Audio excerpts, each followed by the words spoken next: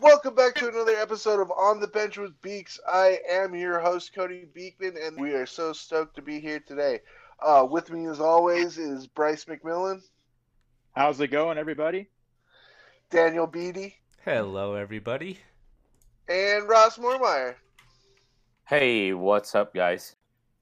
Today, we've got an incredible treat for you all. We have Doug the Hammer Smith with us today.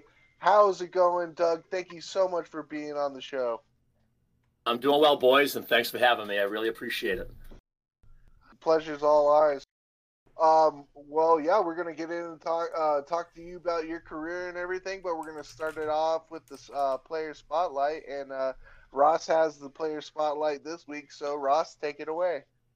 Well, I'm going to go out on a limb. We'll go from bad to good this episode. So, my player spotlight this week is Mitch Marner.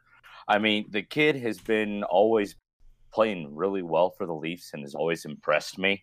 But just here this year, so far, he has it's tied for plus minus with Justin Falk. And that is a 17 rating, which that's just amazing right now with the short season. And then he's got 30 points, which he's tied with Leon Draisaitl for second in overall points. So that's like 9 goals and 21 assists so far this whole entire season. So, I always like his play. He finds the soft spots in front of the net, knows how to find guys to get that biscuit in the basket.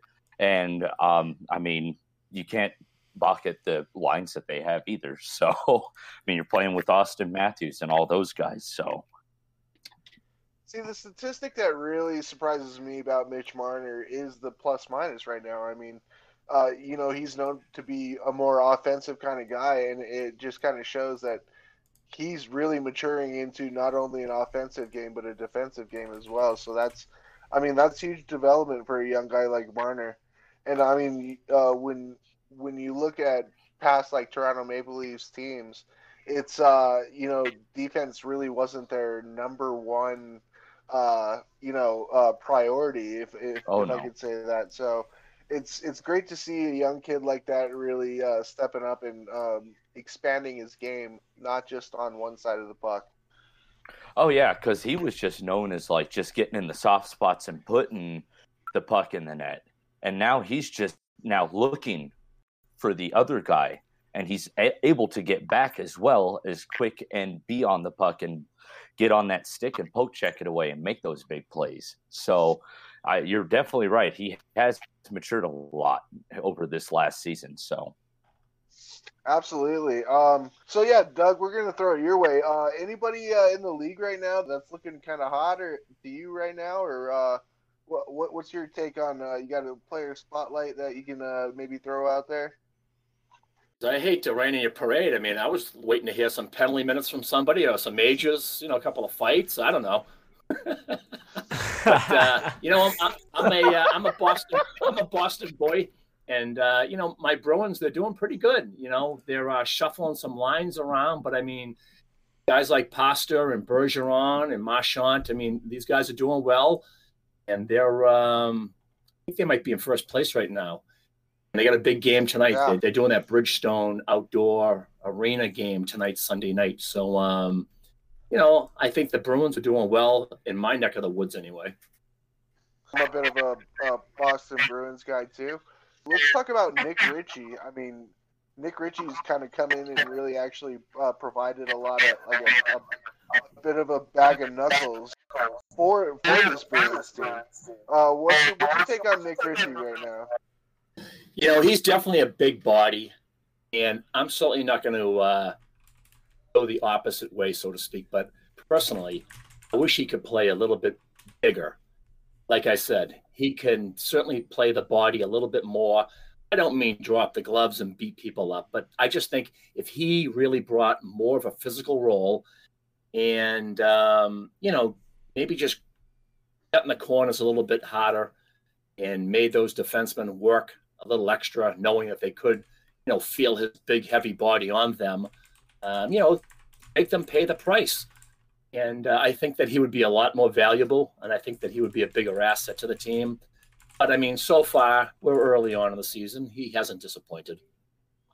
Oh yeah, I mean that's the kind of game he played in Anaheim before coming to Boston. So I mean, yeah. you know, you really do got to kind of play that role when that's exactly what you were acquired for.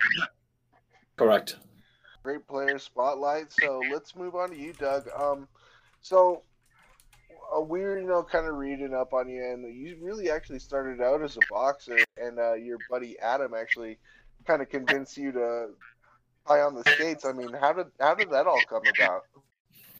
Well, you're right. I mean, as a kid growing up, I was an amateur boxer, and I fought in all my local tournaments in the area. The New England Golden Gloves and things like that. And it was my friend Adam. He was a neighborhood friend of mine, one of my best friends, and he had played hockey. And in fact, all my friends had played hockey, except me. For whatever reason, I just never picked up the sport. And, long story short, Adam always felt like my boxing background back in, we're talking about like the 1980s, when fighting was huge, especially in the minor leagues. And Adam always felt, if we teach Doug how to skate, if we could teach him how to keep his balance, maybe with his fighting background, because he's already got that already pretty much accomplished, maybe he can make it in minor league hockey. And of course, it was a stupid, ridiculous dream. But, we worked on it, and we worked on it really hard for a couple of years.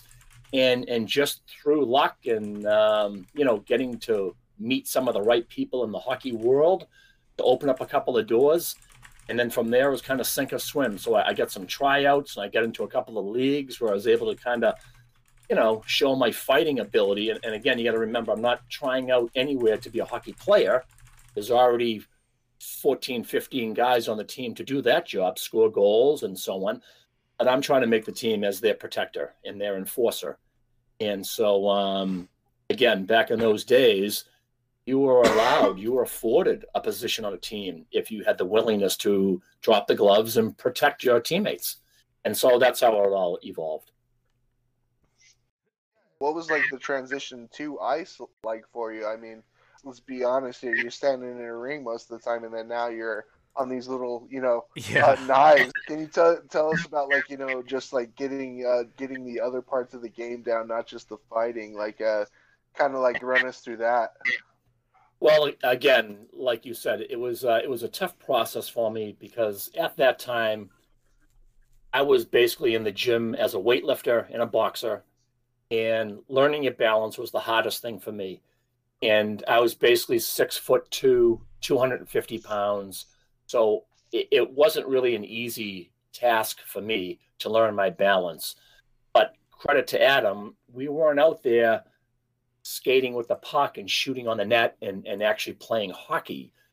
His whole thing was teaching me balancing type of drills, doing drills that little kids would do in skate camps and things like that when you go for a lesson, stops and starts and crossovers and all the basics is what I was doing at 20 years old to learn my balance. So that was the hardest part, no doubt about that. Oh, I could imagine. Ross, I know you're clamoring for some action here, so take it away, bud. Well, and I have to ask this because I know one of my coworkers, he used to be a Golden Glove boxer too. Did you also keep your daily regimen on top of that with going to the gym? Because I know he does that with still going to work and everything still. So yeah, I did it while I was training for hockey because I knew it was part of the resume I had to present to a team, and I still do it today. I'm 56 years old, and I still work out. I don't get in the ring and spar, but I certainly work out at the gym just to stay in shape because it's just a love that I have. It's awesome. Bryce, take it away, my friend. Yeah, sure. So, and speaking of, keeping up with, everything today, I'm just curious on who you like as enforcers of the NHL today. Do you still think the NHL really has enforcers? I feel like it's kind of gotten away. Fighting's kind of gone away from the game a little bit. So how do you feel about the enforcer position nowadays? And maybe talk about who your favorite enforcers were or are. Well, I agree with you. I think it's gotten away from the game.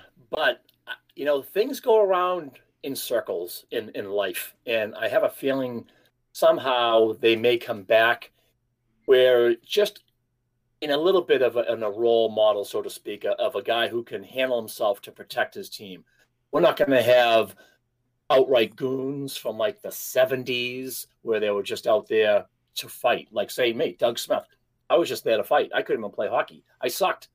But, I was an insurance policy on a bench in case someone acted up.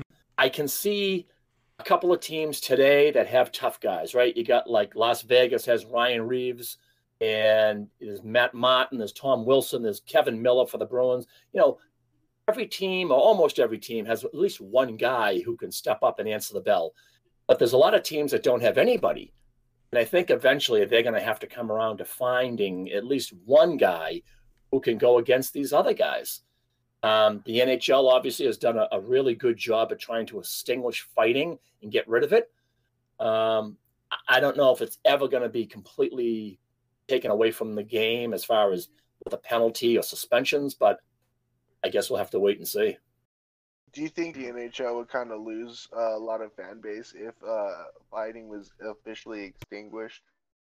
You know what? I think, honestly, if the game can be played the way it is, which is fast and physical, with a dust-up every once in a while, I think you'll keep a decent fan base.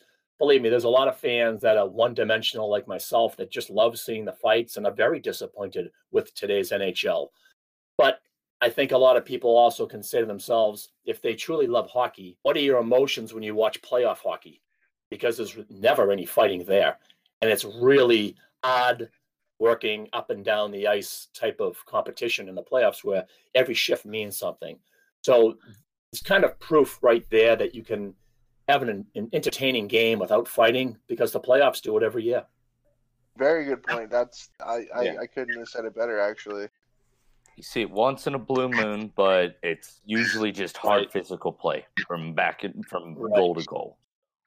Right, and if you see a fight in the playoffs, it's only because the same two teams have played each other for 5 or 7 games, and they're just sick of each other, and it just finally blows up. But but it's even still at that point, it's a hesitation, because the one guy who really wants to kick someone else's ass is hesitating to drop his gloves because he might put his team into that extra penalty. Yeah, the instigator rule for sure. Yeah, Daniel, I think you got something cooking up as well. Yeah, that was a perfect segue, actually, because I know that you have some history in coaching the enforcer role within a team and what that means and what it can bring to a team. And as the enforcer role has, I don't want to say ever going to be extinguished, it'll just change and evolve, and maybe it will come full circle like you're saying. I think that's totally plausible as well. I want to zero in on that last comment about how you have to show restraint so that you don't put your team down an extra guy. And I'm thinking that part of the enforcer role for me has always been the person that just gets under your skin, that can cause so much irritation, and you kind of want to engage with that person. So it's kind of a two-parter. The first is, during your time coaching the more brass tacks part of it, were you already back then also teaching people how to kind of like get under their skin and bother them and irritate them between whistles? And 2, do you see that as the new enforcer role today, or a big part of what it's becoming? Well, when I was an employee, I worked for the Boston Bruins. In fact, I worked for almost 6 other NHL teams where I specifically went on the ice. And I worked with players, teaching them how to defend themselves. And I wasn't really trying to develop them into being, real fighters, so to speak. It was just the European players, the college kids who don't fight a lot came from, and just teach them how to defend themselves. And as time went, I really started to gravitate towards the actual fighters on a team and really tried to help them get better conditioned and so on. My job really wasn't trying to teach someone how to get under the other opposing player's skin and irritate them and, and piss them off. My role was very one-dimensional. It was just about fighting and how to go out and just do the job and get the victory the best you can. I'll fall back on Boston. We have Brad Marchand. I mean, there's no bigger pest and rat in the league than him, and he gets under people's skin. And it does take a lot of effort for other players, opposing players, not to go after him. Most guys might give him a chop on the back of the leg or a cross check from behind. Right. But they really do restrain themselves from dropping the gloves and just kicking his ass because they know they're going to get a penalty, number one, probably with the extra. And number two, he's probably never going to fight back anyway. He's going to turtle. So he's done his job. He's irritated you. He's getting you off your game. He's got you to drop your gloves and go after him. You got the penalty. He's going back to the bench while you go to the box. So it's a tough call. Right. Yeah. Man, I remember that 2011, and it was Alexander Burrows and Marchand on opposite ends of the ice against each other, just stirring the pot for both teams. Those were crazy times. Right. And I've got another one there, Dougie. When you first came into playing hockey, how did it feel just coming in and getting a championship with the Thunderbirds? Yeah, my first year I got in, I went to the Thunderbirds in the East Coast Hockey League, and I went to their training camp, had a couple of fights. I didn't do bad, but the coach had said to me that, your skating is really obviously weak. You need to work on your skating. And I'm sorry, I got to let you go. And the same coach called me back about a month or so later and said, hey, listen, thought I had a couple of tough guys here. They just didn't pan out. I got to let them go. They're not doing their job. If I brought you back, would you be willing to do the job? And I said, of course I would. So I got back down there, and we did. We won the championship, and that season was back in 1988, 89. I got a nice championship ring and an incredible memory for the rest of my life. My rookie season, we won a championship. Can you kind of just maybe explain how much that first year really helped you with your own development, and kind of just give us the lowdown on being able to be there and in the moment, and just how did that help you with your development as a hockey player, and somebody with a, let's say, new lease on a career? Well, I mean, my first season was a make or break for me. I had just been on a pond in my hometown just a couple of years earlier, skating around with my buddies on a lake. And so for me to go both feet in to professional hockey, and I'm fighting guys that have played in the American League. I'm fighting guys that are draft picks. I'm fighting guys that are established heavyweights. And like I said, I've got no fighting background in hockey. And so that first year for me was huge. Even my losses that I had, it was still something that I learned from. And I'm lucky that, again, the coach that brought me in and the team owner, they believed in me. And, I would always say the same thing to them. And I would use a boxing analogy. And I would say, I might have lost tonight, but that was round one. And I'm going to see that same team and that same guy next weekend, and I'm going to challenge him again. So I was always willing to fight. I was always willing to get round two, get round three. It wasn't just one fight and then, okay, I'm all set. I wanted to fight literally every single shift that I got on the ice, because that's what I was there for. And I was trying to make a name for myself. Wow. That outlook is so huge too, especially for, guys that are trying to, scrap and claw their way into playing hockey. That's the perfect mindset, I think, for any young hockey player, I would say. Well, like I said, it didn't matter if I lost fights. It was just the point that I was doing my job and doing what they brought me in for.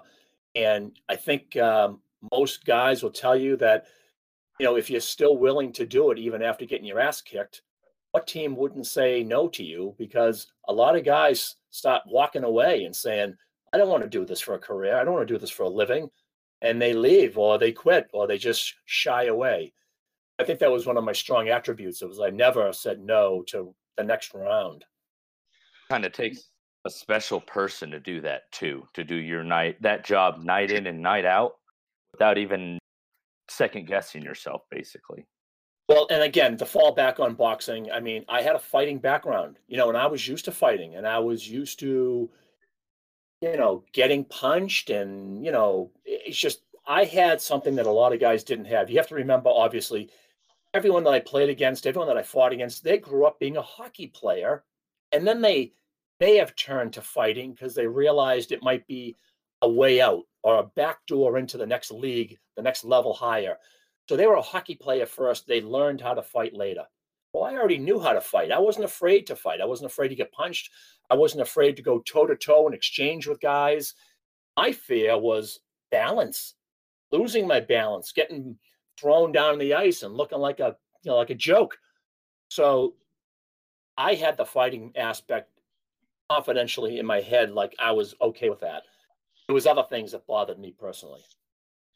And that's just a unique part about hockey itself. It kind of gives you almost like the right to go out there and kind of be the biggest asshole you can be.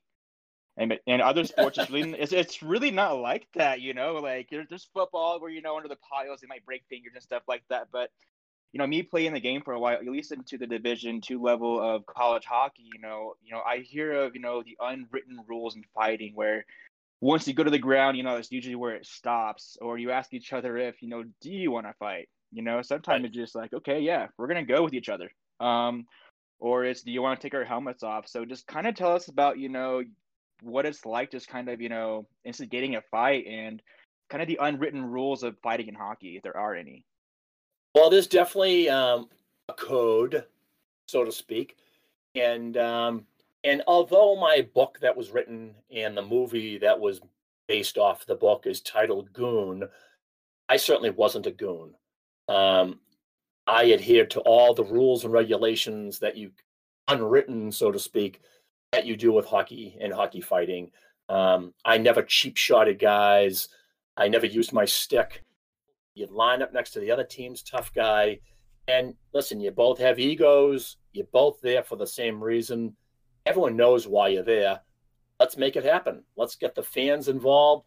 Let's try and spur your team on. Maybe you're down by a couple of goals. You need some life on the bench.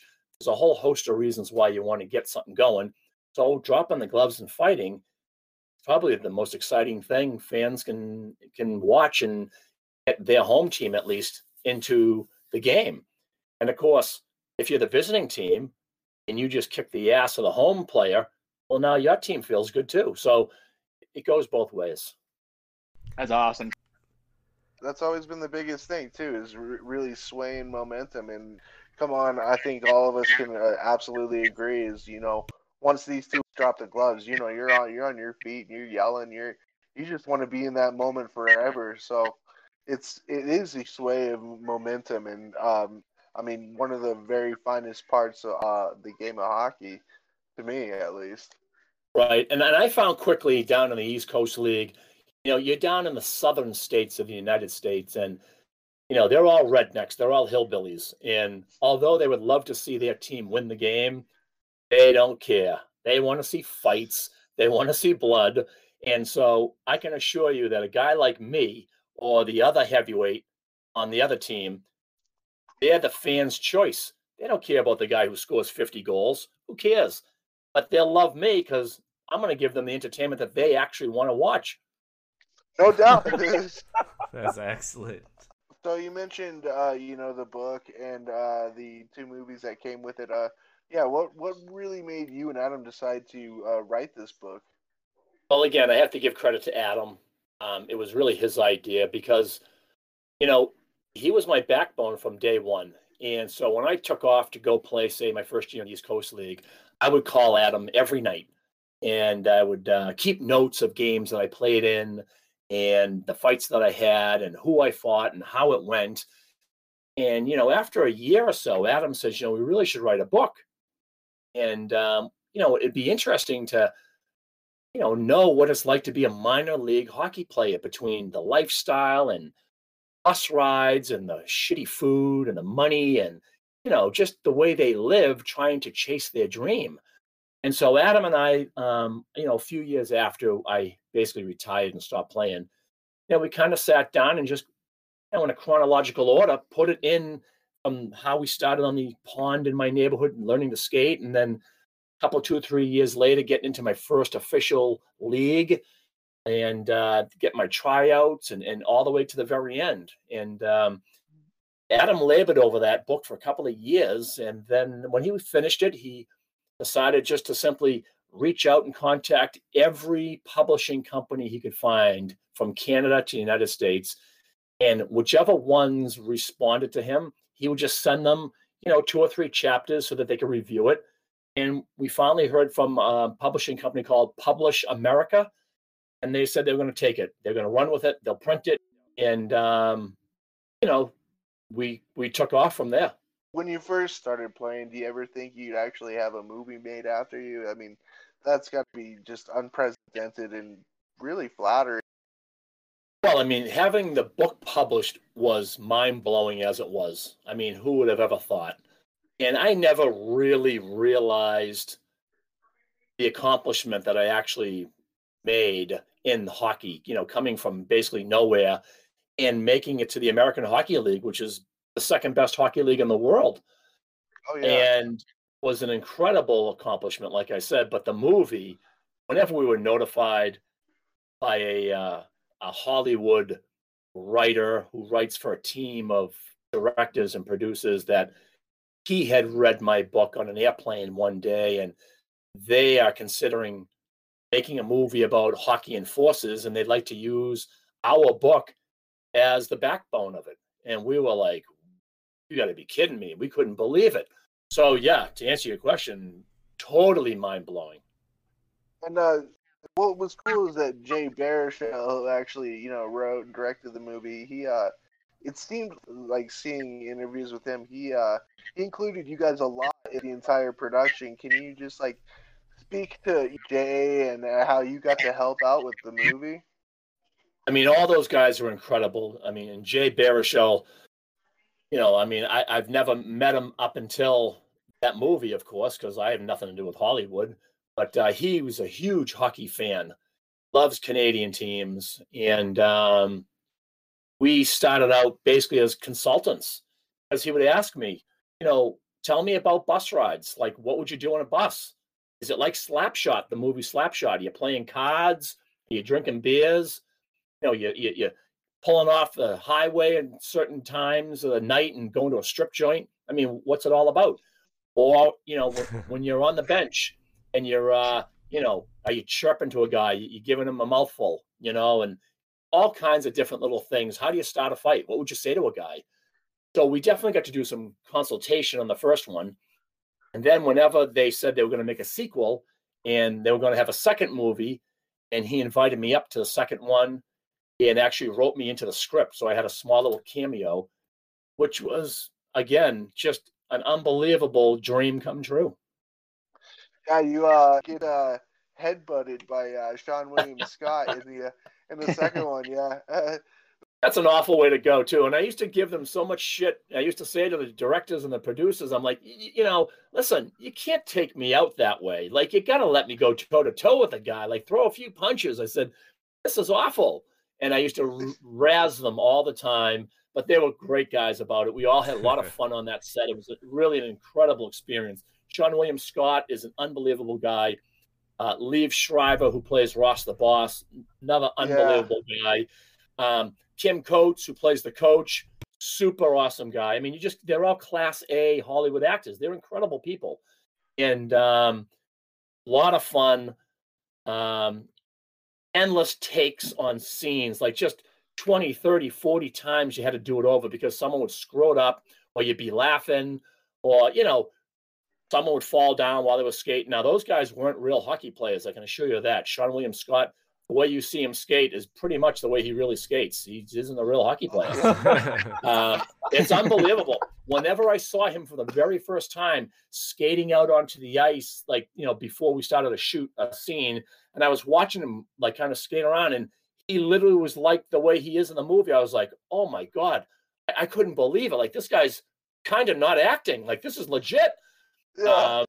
But what great, incredible actors, like I said, they all were, and they made my time up there just so memorable. That's awesome. That's a segue to my next question, because I kind of want to know what was really true about the movie and what really wasn't. So if you're saying that Sean acted like that in real life, my question is, were you really that polite? Like, if someone asked you, do you want to go? Did you really say, yeah, thanks for asking? Yeah, I mean, you know what? Maybe it's just my personality. I mean, I've kind of got one of those personality is that I'm outgoing. I'm kind of a friendly guy. But it wasn't that I had to be a tough guy. Like, I didn't have to act tough. I know comparing myself to other guys, and believe me, I'm certainly not saying that like I'm a model and I'm pretty looking, but I certainly wasn't rough and tough looking like a lot of these guys I was going up against. But I always had it up here that I got the fighting background and I'm not worried about anybody when it comes to fighting. And I just really wasn't. Tons of confidence in my ability. And so for me, again, it was just one of those things. I don't know how to explain it to you without sounding like a complete fool. But Sean William Scott, he played the role incredibly. I've said it before. I'm not the sharpest knife in the drawer, but they certainly made him be a complete idiot. And did I enjoy seeing that when I first saw the movie? I was like, oh my God. But I mean, I get it. The movie wasn't the Doug Smith story. They just used some things out of the book just to get it rolling. To answer your question, I didn't wear white figure skates to training camp. I'm not Jewish. I don't even have a brother who's gay. I don't like corn dogs. There's all kinds of funny stuff. And, like I've said before, I understand they had to put that in there to make it sell. Oh, yeah. Oh, and Adam wasn't, screaming from the stands, wear number 69. It's but yeah, like I understand to be completely honest with you, if I'm gonna be, I found that Goon was probably one of the most heartwarming, kind of like almost most accurate hockey movie out there in a sense. Just, I mean, like highlighting just the hockey life, And I thought it's really cool that Jay really sought you out to really kind of bring that home. Well, the script, when I first read the script, and I know they were trying to give it like a twist that was, for an example, I'll use the twist that they actually used. I mean, here you got a Jewish kid who comes from a very high profile family, well off, his brother's a doctor or a dentist or something, and the father's very, established in the community. And then you got Doug Glatt, right? Who's like half an idiot. And he's going to be a hockey goon. He's not going to follow in the footsteps of his family. And he was going to be the black sheep of the family. And they were embarrassed by that. And so all these little twists that, they put into the movie, it kind of all meshed at the end. It really did. And it made for an incredible movie. And I mean, I'm just I wasn't aware of, honestly, your story until I got to watch the movie. And I was like, oh my God, this is based on, like, sort of based off of some guy, and then just like going on YouTube and seeing your fights and stuff, and like seeing the real Hammer go down. It's just, I mean, it's an awesome way to find out about like about you, like you are a hockey folk hero basically after the book and the movies, and I think it's great to be able to shine a light on these kind of like stories that probably would have never been told otherwise. Well, I certainly don't categorize myself as a high level guy like, say, the Hanson brothers and their notoriety. But I mean, believe me, what little fame I have, believe me, I'll take it, and I appreciate it. Well, and Doug, I've got a question for you. After both of the movies have come out and just seeing all of that played out on the silver screen, how surreal was it just seeing some of your life's moments up on the big screen? There was nothing more surreal than the night that my wife and we got invited to come up to the Toronto International Film Festival, where we were going to be with the entire cast, and we were going to see the movie for the very first time, the first release. And it wasn't to the public. It was just to the film festival people that, had access to it. And just to sit there and watch it and just absorb it and realize that, it's not my movie, but it's kind of based off of me, so to speak. And surreal, just mind-blowing. It really was incredible. And then, after the movie was over, the cast, they got called up onto the stage and they were all introduced. And then they actually called me out from the audience to bring me up on stage with all the actors. And I mean, I think that was the pinnacle, where I'm standing there with these couple of dozen Hollywood actors and we're celebrating like my movie. So it was just like it never happened. It seemed like a dream, it was really crazy. So I have another question for you. I just kind of want to hear a good story from you about, your in your career. Like, what's your favorite fight? Maybe talk about, your least favorite one. What do you say to start a fight? And, all those little things, talk about some of the great shit talking moments you've had out there. I have to always say that my favorite fight was a loss, but it didn't matter. And that was my first game I played in the American Hockey League. And I got called up out of the blue. Like, it was really unexpected. I actually hadn't played hockey in about a year. And a friend of mine who's a scout for the Winnipeg Jets had called me up and said, "Hey, listen, they're going to need a tough guy this weekend. Would you go up? Would you, if they flew you up, would you play? And here are the 3 or 4 guys that you're going to go against. Would you fight these guys?" And believe me, for a second, I was like hesitant. I was like, wow, I haven't been on the ice in like a year. And I certainly haven't had any fights in about a year. But there was no chance I was giving up this opportunity. And, I arrived to the team the day before, and I got to meet all the players, and I got to meet guys like Kevin McClellan, who had won 2 or 3 Stanley Cups with Edmonton. He was one of Wayne Gretzky's bodyguards, along with Dave Semenko and Marty McSorley and Don Jackson. And, Kevin McClellan was as big as they came. And he was out. He was the reason I was playing. He was injured. And he took me under his wing that whole day, the whole night, into the next morning pre-skate, and just tried to give me an education. He was so incredible. I'll never forget him. And he knows it. He knows I love him. And gave me his gloves to wear, I wore his pants, just stupid stuff, locker room stuff. But just kept encouraging me. This is, why you're here. And, always built me up, just patted me on the back, constantly telling me, you're here for a reason. You can do the job. And I remember getting my very first shift. It was the actual second shift of the game. And I remember lining up next to Ryan Vandenbush. Now, Ryan Vandenbush at the time was only a rookie. And obviously, we all know he went on to have an unbelievable NHL career as one of just a super tough guy, right? Not a super heavyweight physically, but would fight all the super heavyweights and do really well. Like, he was a killer. And and I remember lining up next to him, and I challenged him to go. And of course, he didn't know who I was, so he told me to go screw. And I totally understood, no problem. And I had a little quick shift, and I came back to the bench. And a couple of shifts later, I got back out again, and I lined up next to Frank Bialowas, who was at the time the champion of the league. He was the heavyweight champion of the league. Excuse me. And I remember McClellan telling me earlier, you can fight this guy and you can fight that guy, but don't fight Bialowas. Stay away from him. He's the toughest guy in the league, hands down. But I didn't get my first fight, so I had to get the next fight, and he was who I lined up next to. And I remember saying to him on the face-off circle, we kind of lined up, and he was looking at me, and now he already knows I challenged Vandenbush earlier. So I lined up next to him, and I go, hey, you going to give me a shot? And all he said to me, he goes, okay, buddy, I'll give you a shot. Just keep it clean. And I knew what that meant. There's part of that code that we talked about earlier. Keep it clean. Don't pull my hair. Don't gouge my eyes. Don't bite me. Nothing crazy.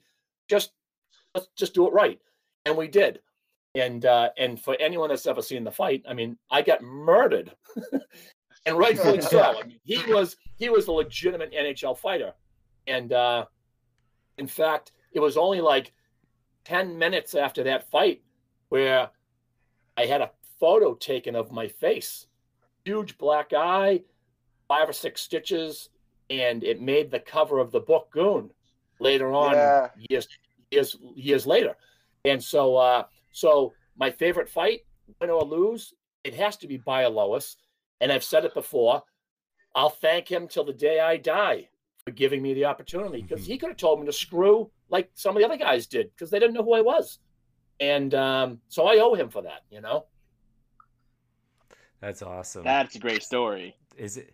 Is it always that way too, where it's the younger guy who needs to ask the permission? Well, I wasn't the type of guy that was able to skate as well as them, get around the rink, body check guys, rough guys up, where a guy like Brandon Bush or Bayer Lois would have to come over to me and say, hey, knock it off or else. I couldn't do that. I had to get a fight right off the face-off on the stoppage of a play, or I was useless. And I realized that. I knew what I was capable of doing as far as the play goes. I certainly was an American League skater by a long shot. So I had to get my fights off the face-offs. And again, Bayer Lois, he gave it to me, literally. Absolutely, man. And what really makes me so stoked to hear is that Hal McClellan really did take you under his wing. That's just awesome. Yeah, he was incredible. Yeah. Just to meet that guy and knowing who he was already and his, he's a dynasty player. And, I got pictures with him and, he gave me the gloves that I wore when I left the next day and he autographed them for me. And, how I could never forget that, ever forget that stuff, That's awesome. And right. That's what I think is such a great part of your story too, is to show that he might have had hard hands but a soft heart kind of situation there, Oh, for sure. And listen, and in all reality, I was no threat to his position on that team. Hey, even if I fought 5 guys that night and knocked every one of them out cold and they were taken off in stretches, I wasn't taking his job. I was going home the next night. I was just there for one night. And I totally get that, but so didn't he. So he made me feel as welcome as could be because, again, I was no threat to him, but he was trying to boost me up enough to say, hey, listen, you got a once-in-a-lifetime opportunity here. I've seen your resume. You've never been here. Make the most of it. So, like I said, I'll never forget a guy like Kevin McClellan, ever. And from that story and those lessons, is there any part of your life right now in the game of hockey that you're involved in where you're trying to, propel those moments and messages forward? You know what? I try to get on the ice a lot with younger kids, grade school, high school level guys. And when I talk to kids, I don't talk to them about the fighting aspect, but I tell them the accomplishment that I made in a short time and how it can happen. You can chase your dreams and you can achieve your dreams. It just takes a lot of hard work and you got to really want it. Of course, I really wanted it. And I had a work ethic that was second to none. Every day I was working out. I was on the ice.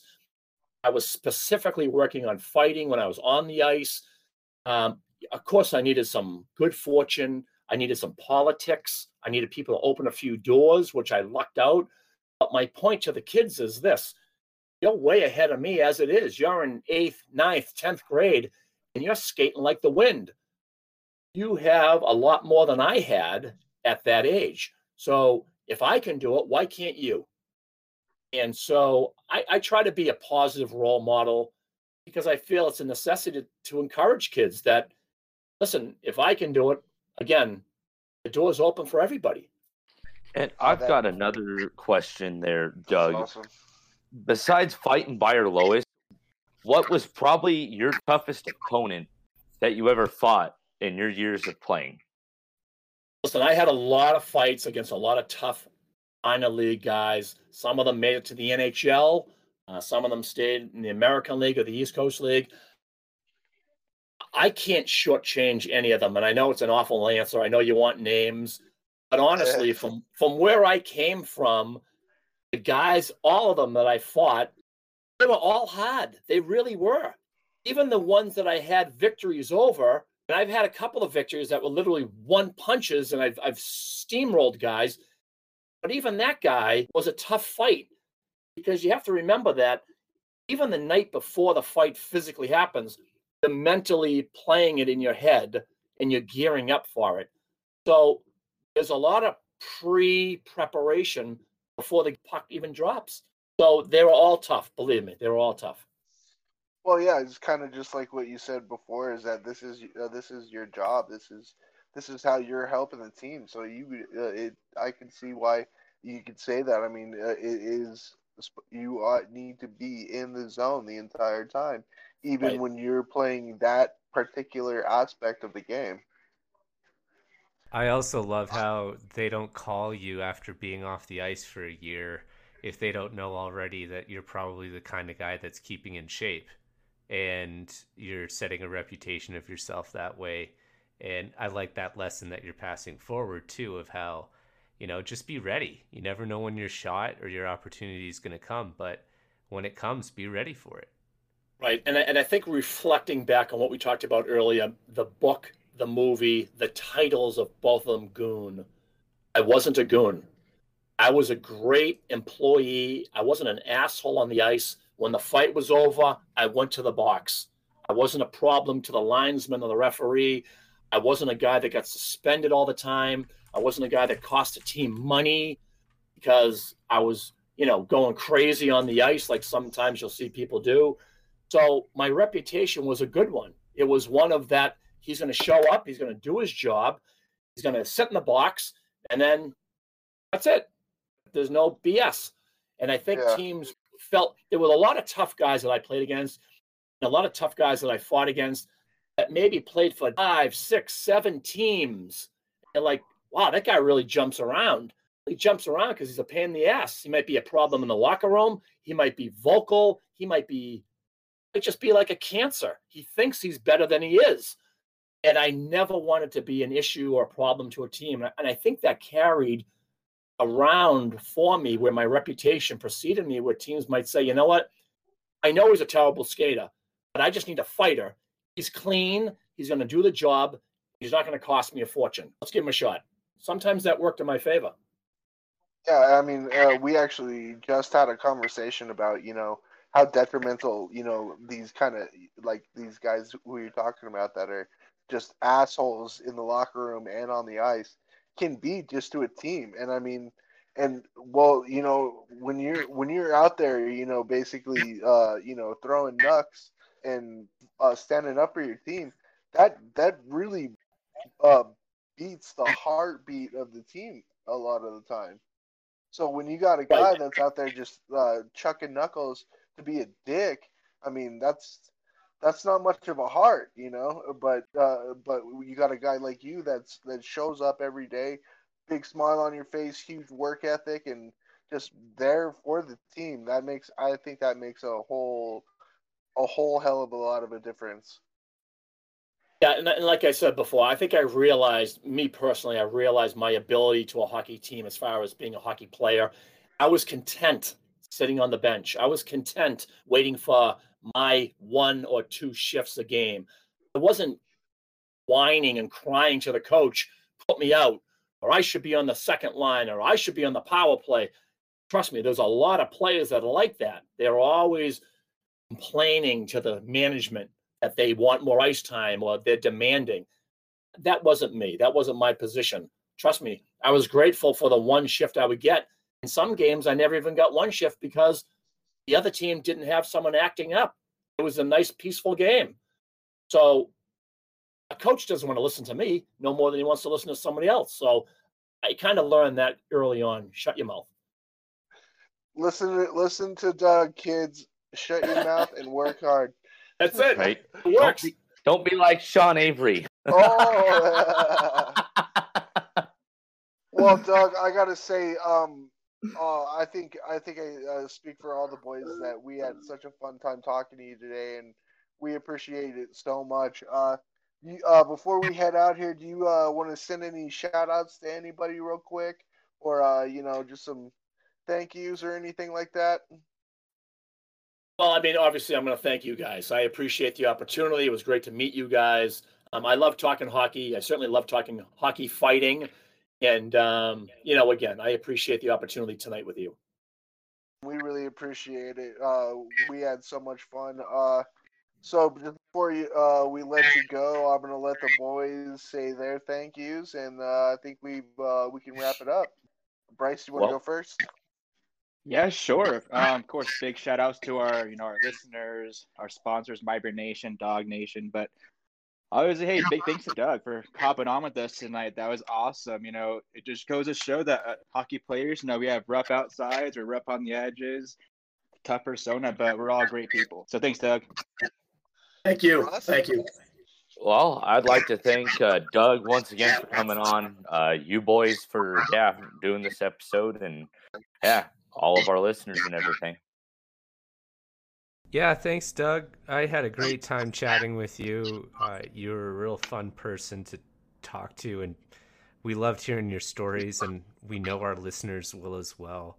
And really appreciate you donating your time today to be with us and to share your love for the game with everyone. So thank you to all those guys and to you for that, and to all of our sponsors. So thank you very much. Awesome. Yeah, so Thank thanks, you. Scott. Let's go enjoy that Boston game, eh? Right. All right, man. Thank you so much, and we'll talk soon, huh? Okay, boys. Thanks again. Yeah, cheers, man. See ya. Okay. We'll see ya. See you later. Take Later, care. boys. Oh, and so without further ado, thank you to all our listeners. Check us out on Spotify, Apple Podcasts, Google Podcasts, Overcast, Castbox, Podbean, Breaker, and now on Verbal. So check us out there or check us out on YouTube. So until then, V Horse. Wiedersehen. Salute. A biento.